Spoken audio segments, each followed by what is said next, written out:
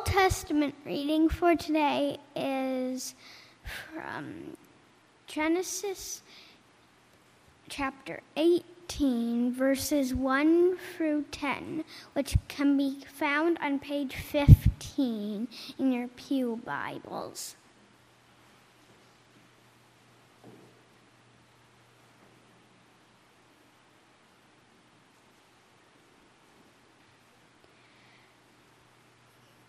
The Lord appeared to Abraham near the great trees of Mamre while he was sitting at the entrance to his tent in the heat of day. Abraham looked up and saw 3 men sitting nearby. When he saw them, he hurried from the entrance of his tent to meet them and bowed low to the ground. He said, "If I have found favor in your eyes, my Lord, do not pass your servant by. Let a little water be brought, and then you may all wash your feet and rest under the tree. Let me get you something to eat so you can be refreshed, and then go on your way, now that you have come to your servant." "Very well," they answered, "do as you say." So Abraham hurried into the tent to Sarah. "Quick," he said, "get 3 seahs of bread, of the fine flour, and knead it and bake some bread." Then he ran to the herd and selected a choice, tender calf and gave it to a servant who hurried to prepare it. He then brought some curds and milk and the calf that had been prepared and set these before him. While they ate, he stood near them under a tree. "Where is your wife Sarah?" they asked him. "There, in the tent," he said.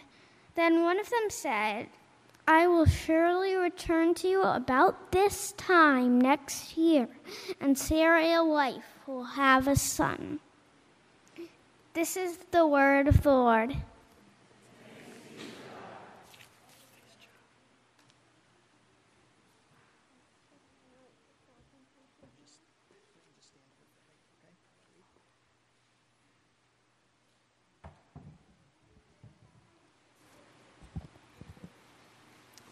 The New Testament reading for today is Luke chapter 10, verses 38 through 42, which can be found on page 1041 in your Pew Bibles.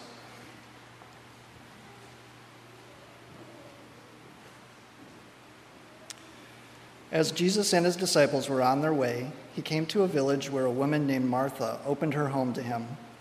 She had a sister called Mary, who sat at the Lord's feet listening to what he said. But Martha was distracted by all the preparations that had to be made. She came to him and asked, "Lord, don't you care that my sister has left me to do the work by myself? Tell her to help me." "Martha, Martha," the Lord answered, "you are worried and upset about many things, but few things are needed, or indeed only one. Mary has chosen what is better, and it will not be taken away from her." This is the word of the Lord.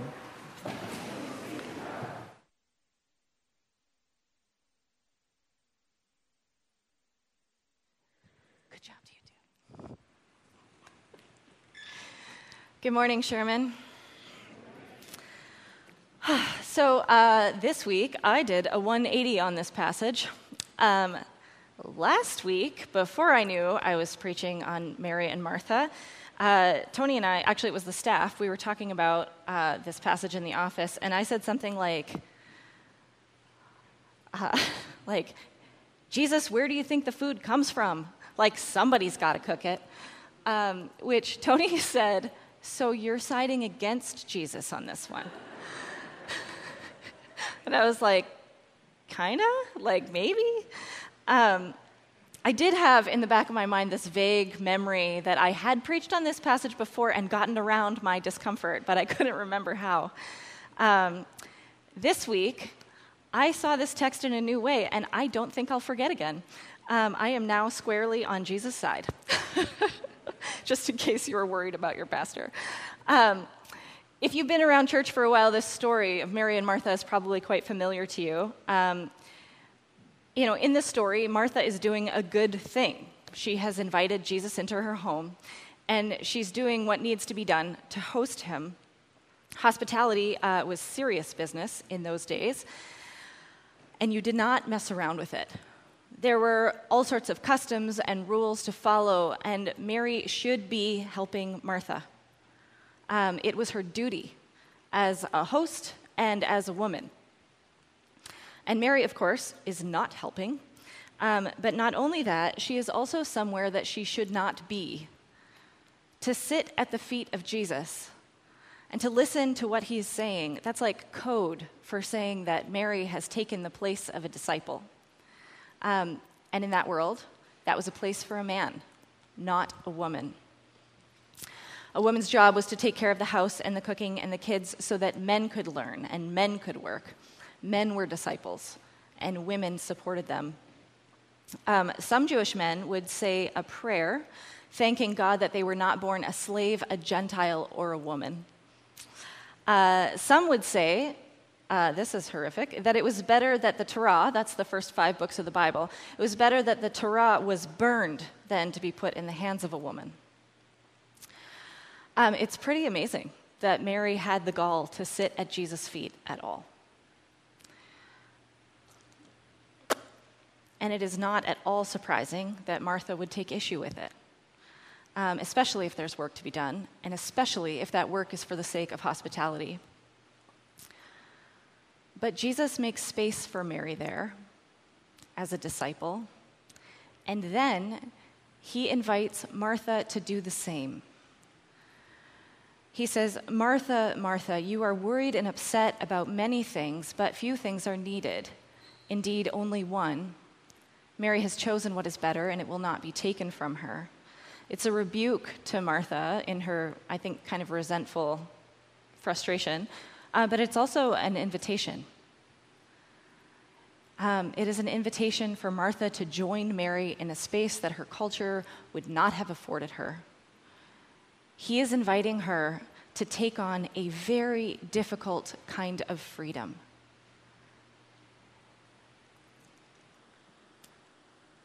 Like, he's asking her to make a decision for her own freedom rather than forcing everyone else to make that space.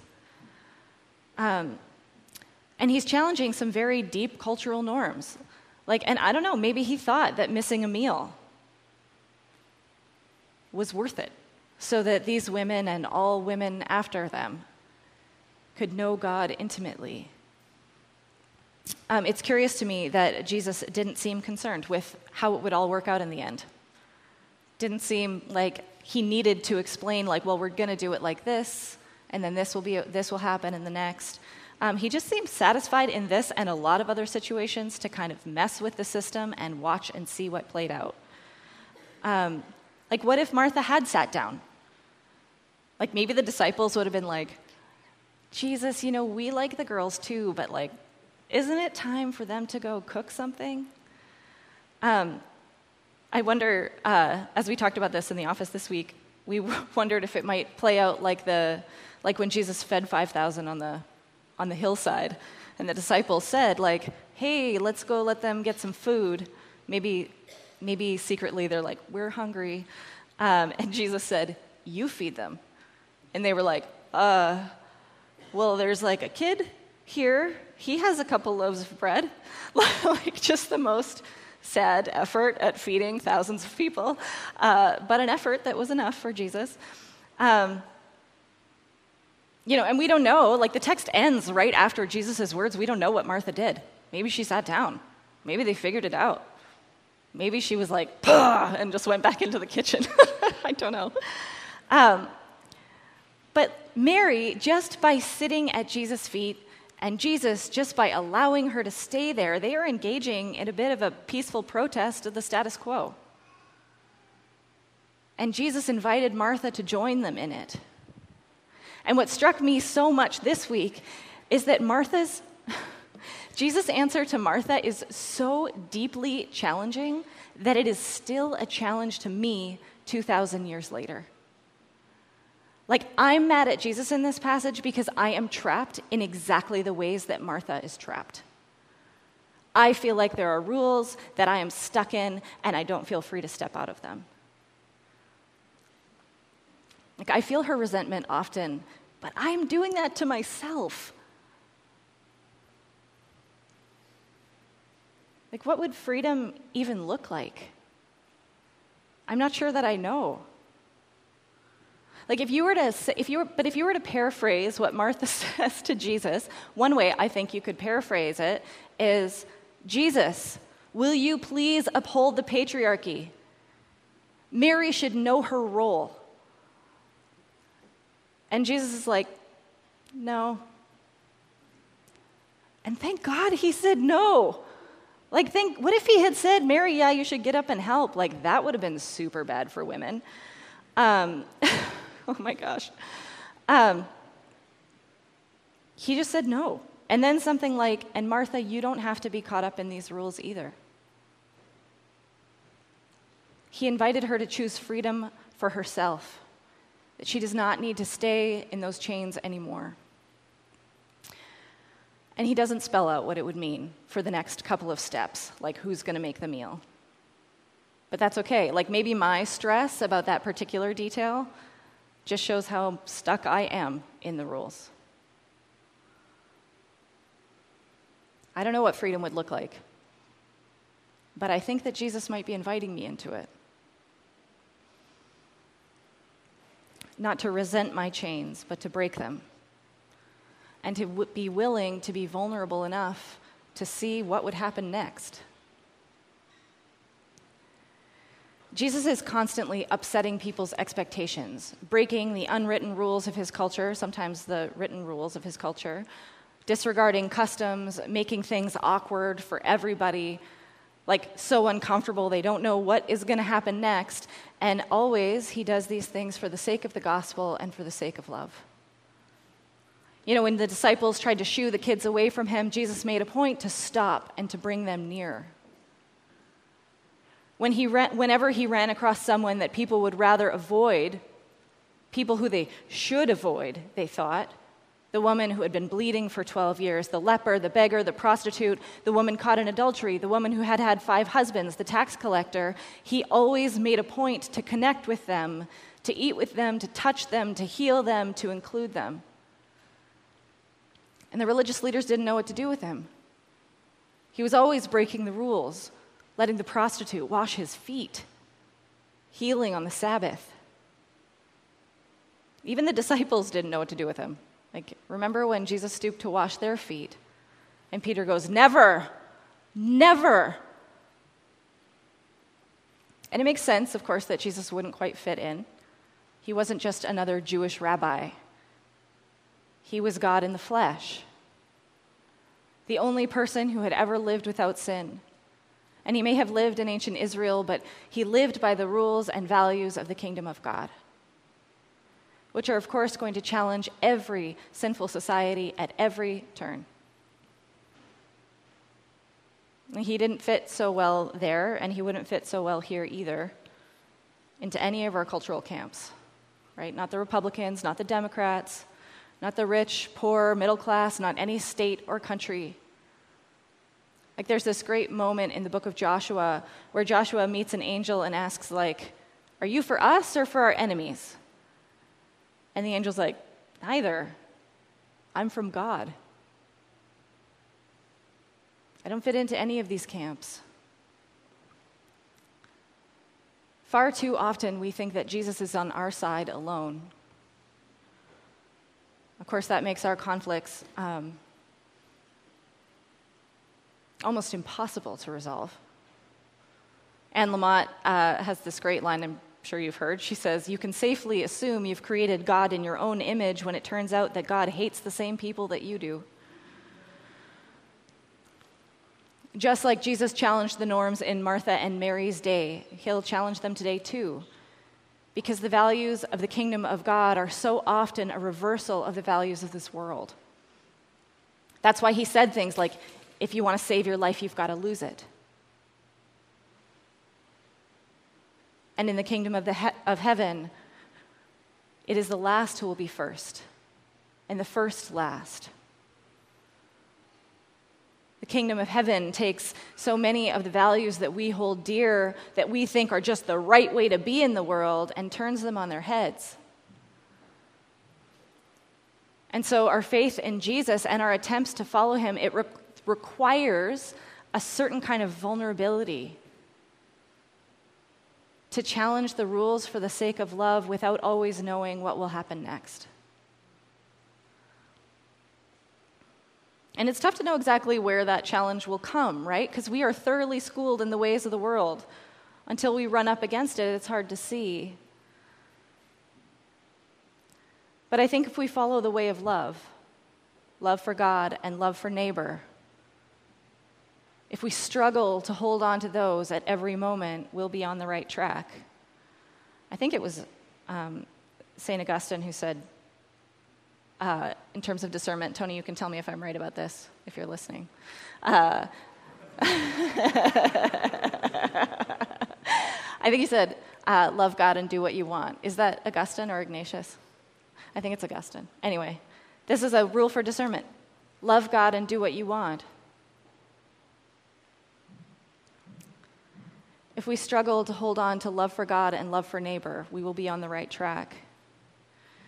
I don't think Mary needed to have a really clear understanding of the patriarchy to offer her challenge. She just wanted to be close to Jesus. She was just so taken up with Jesus that it kind of happened by accident. Her love led the way. And of course, love could lead the way to a clear understanding of the patriarchy also, or to any other system, or to protest, or to there's all sorts of things. But it doesn't I'm trying to say it doesn't have to happen by accident. But I do think it has to begin at the feet of Jesus for it to be a clear and holy challenge. It has to begin with the love that God offers us. So what came to mind for me, and maybe is something that some of you have thought of, is what Kneeland has been kind of going through over the last few months. If you're not familiar with the workings of our denomination right now, Kneeland, a church not very far from here, has ordained a gay deacon because they saw the Spirit moving in her specifically. They saw her gifts for ministry. And they are in some hot denominational waters right now. Not because they first had an opinion about the subject, but because they had a person in their midst who they loved. And they saw her faith, and they saw her love, and they acted accordingly. And a lot of people are angry with Kneeland, and some of those people will say, you've got to start with the Bible. You can't let your experiences dictate your decisions. And they're right to a point. They're right, but they're missing, I think, that it is totally appropriate for a Christian that love would lead them into a new way of seeing the world, and even open their eyes to a way of reading Scripture that they hadn't considered.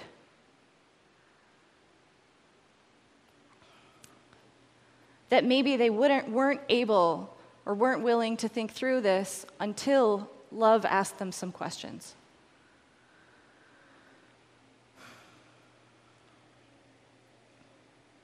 Now, I want to clarify here, I'm not saying, just throw out the Bible at all.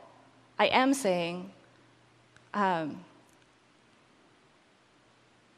sometimes we are not willing to consider certain things and including certain readings of Scripture, until we are led by love. Does that make sense? Does that sound like I'm saying throw out the Bible? Okay, good, because I don't want it to say that. And what's interesting about them is that not everyone at Kneeland thinks that they should be open and affirming as a church. And that is actually another way that their love is leading them into some very uncomfortable territory. They are breaking a bunch of our cultural rules by saying, you know what, we're still going to do this together. We're still going to figure out how to love together. We will not give up on each other, even if our culture says that we should. Sherman has made some similar decisions, trying our best to sit at Jesus' feet and to let love lead us. And we don't know how this will play out for Kneeland or for us. And this is not a plea for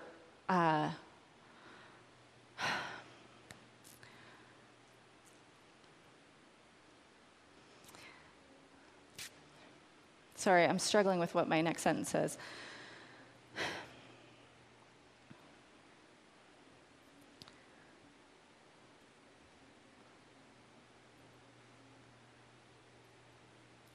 This is not a plea for tolerance, to just tolerate each other across lines of division, across how we interpret Scripture. This is not a plea for tolerance. But, tolerance is okay. Paul says we should bear with one another, and that's a kind of tolerance. But tolerance has never been the goal for a Christian. Love is the goal, and it is much more strenuous than tolerance. It is a much harder call. Love is the goal even when we think that the other person is backward or ignorant or snooty or entitled or too sensitive or too conservative or too liberal or too lazy or a bad parent or whatever. Love is the goal. Even when you'll never convince the other person that you are right. Like, even if you're never going to make any progress in that direction, love is still the goal. Love is the goal even when it will open you up to the vulnerability of critique. People will think you're wrong, like maybe being called out publicly by your sister because you're not upholding the norms of your day. Or like Jesus, to something much worse. Now, I'm guessing that when many of you think of challenging our cultural rules for the sake of love, most of us at Sherman probably think of like social justice and protest, and that's good. But I also think that this is a kind of courage and a kind of freedom that we need every day. And that it begins there. Like, it is the kind of freedom that we need to rest in a culture that says we are only worth it what we can produce. It is the kind of freedom that allows us to be present with the people we are with rather than racing on to the next thing. It's the kind of freedom that allows us to not be available every minute or check our email 20 times a day because we need to have limits so that we can attend to our souls, so that we can cultivate the capacity to love, so that we can give real time and attention to those who are in our midst.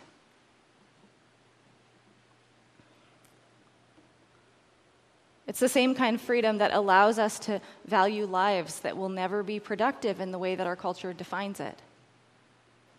The same kind of freedom that allows us to take the time to have hard conversations, to seek understanding, because peace is really, really slow work. And our culture does not like slow work. It's the freedom to make a big deal out of a conflict that feels embarrassing, or that our culture says you should just get over it and ignore it. But if it's standing in the way of your love, then our calling is to take whatever time it takes to work it out.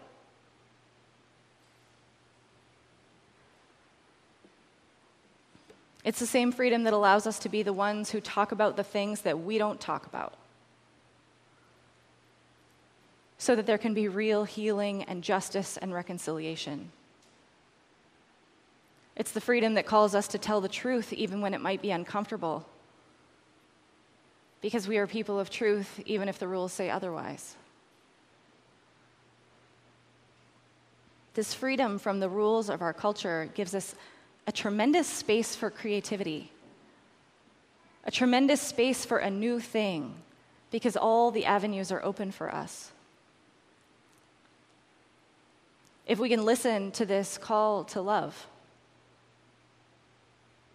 God and to love our neighbor in each moment, we can actually be awake to life and to one another in a new way. No longer just going through the motions of expectations and roles, but wrestling out what is love in this moment. I thought, as I was writing this, of Darrell Johnson, who was one of our preaching professors in seminary, a man just deeply in love with Jesus. And I remember one class, there was a student in the class who asked a really awkward question. It was a MDiv class, so he was in track to be a pastor, and he said, like, what do you say to people who say you shouldn't be a pastor? Which to ask in front of 150 people or something,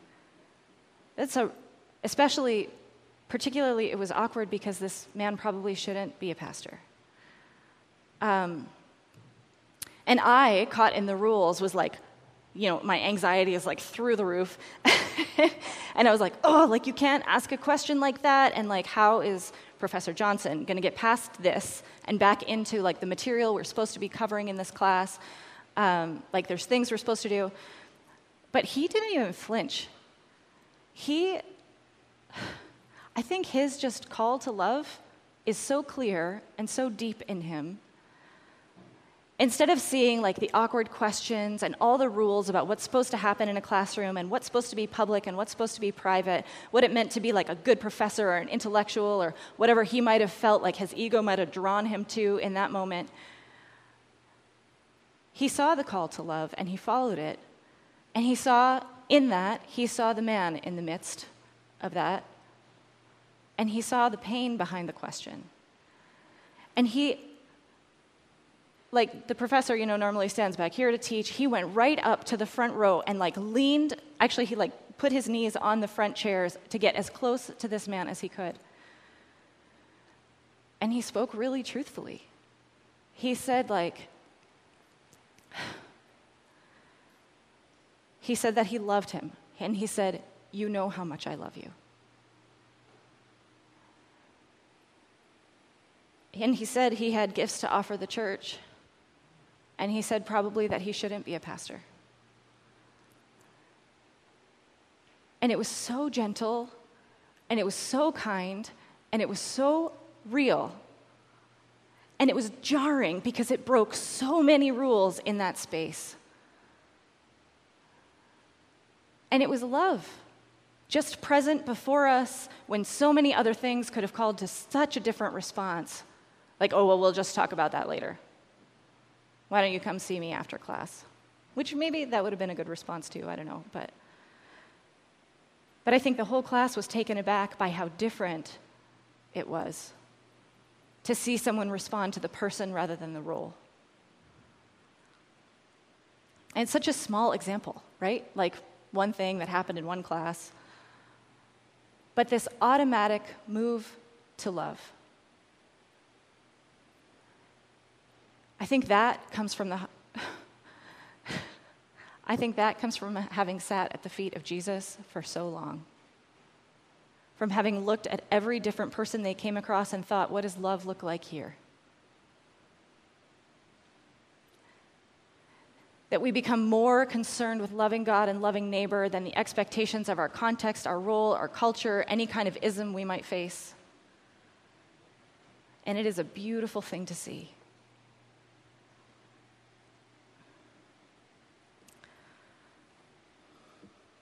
Of course, it's the same move that Jesus did for us, right? In every step of Jesus' life. I think that it seems pretty appropriate to think that God should stay God and we should just be the humans. And yet, Jesus took on flesh. Theologians say things like, the unchangeable became changeable. It just completely destroyed the rules of how we understood God.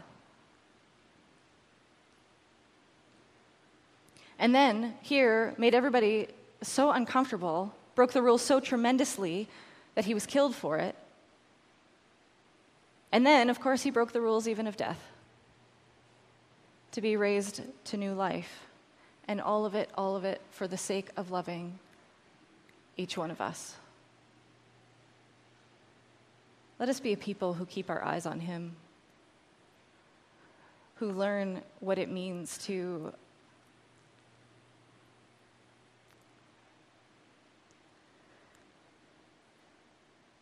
in any situation be paying more attention to Jesus, to more attention to Jesus' love for us and for whoever it is we're facing than we attend to any other thing. Let's pray.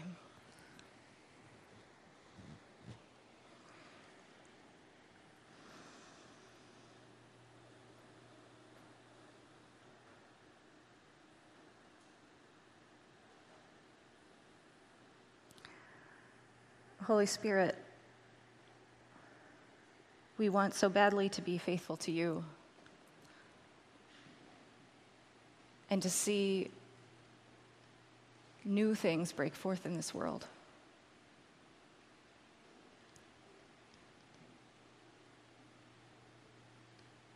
Even in the small places of our lives. Every place is small, I guess. Lord, that you let Mary sit where she shouldn't.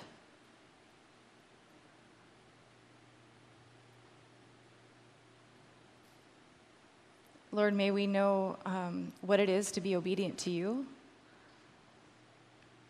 what it is to love well, what it is to wrestle together for what is true and good and right. But may we do it all, Lord, sitting at your feet like Mary. In Jesus' name, amen.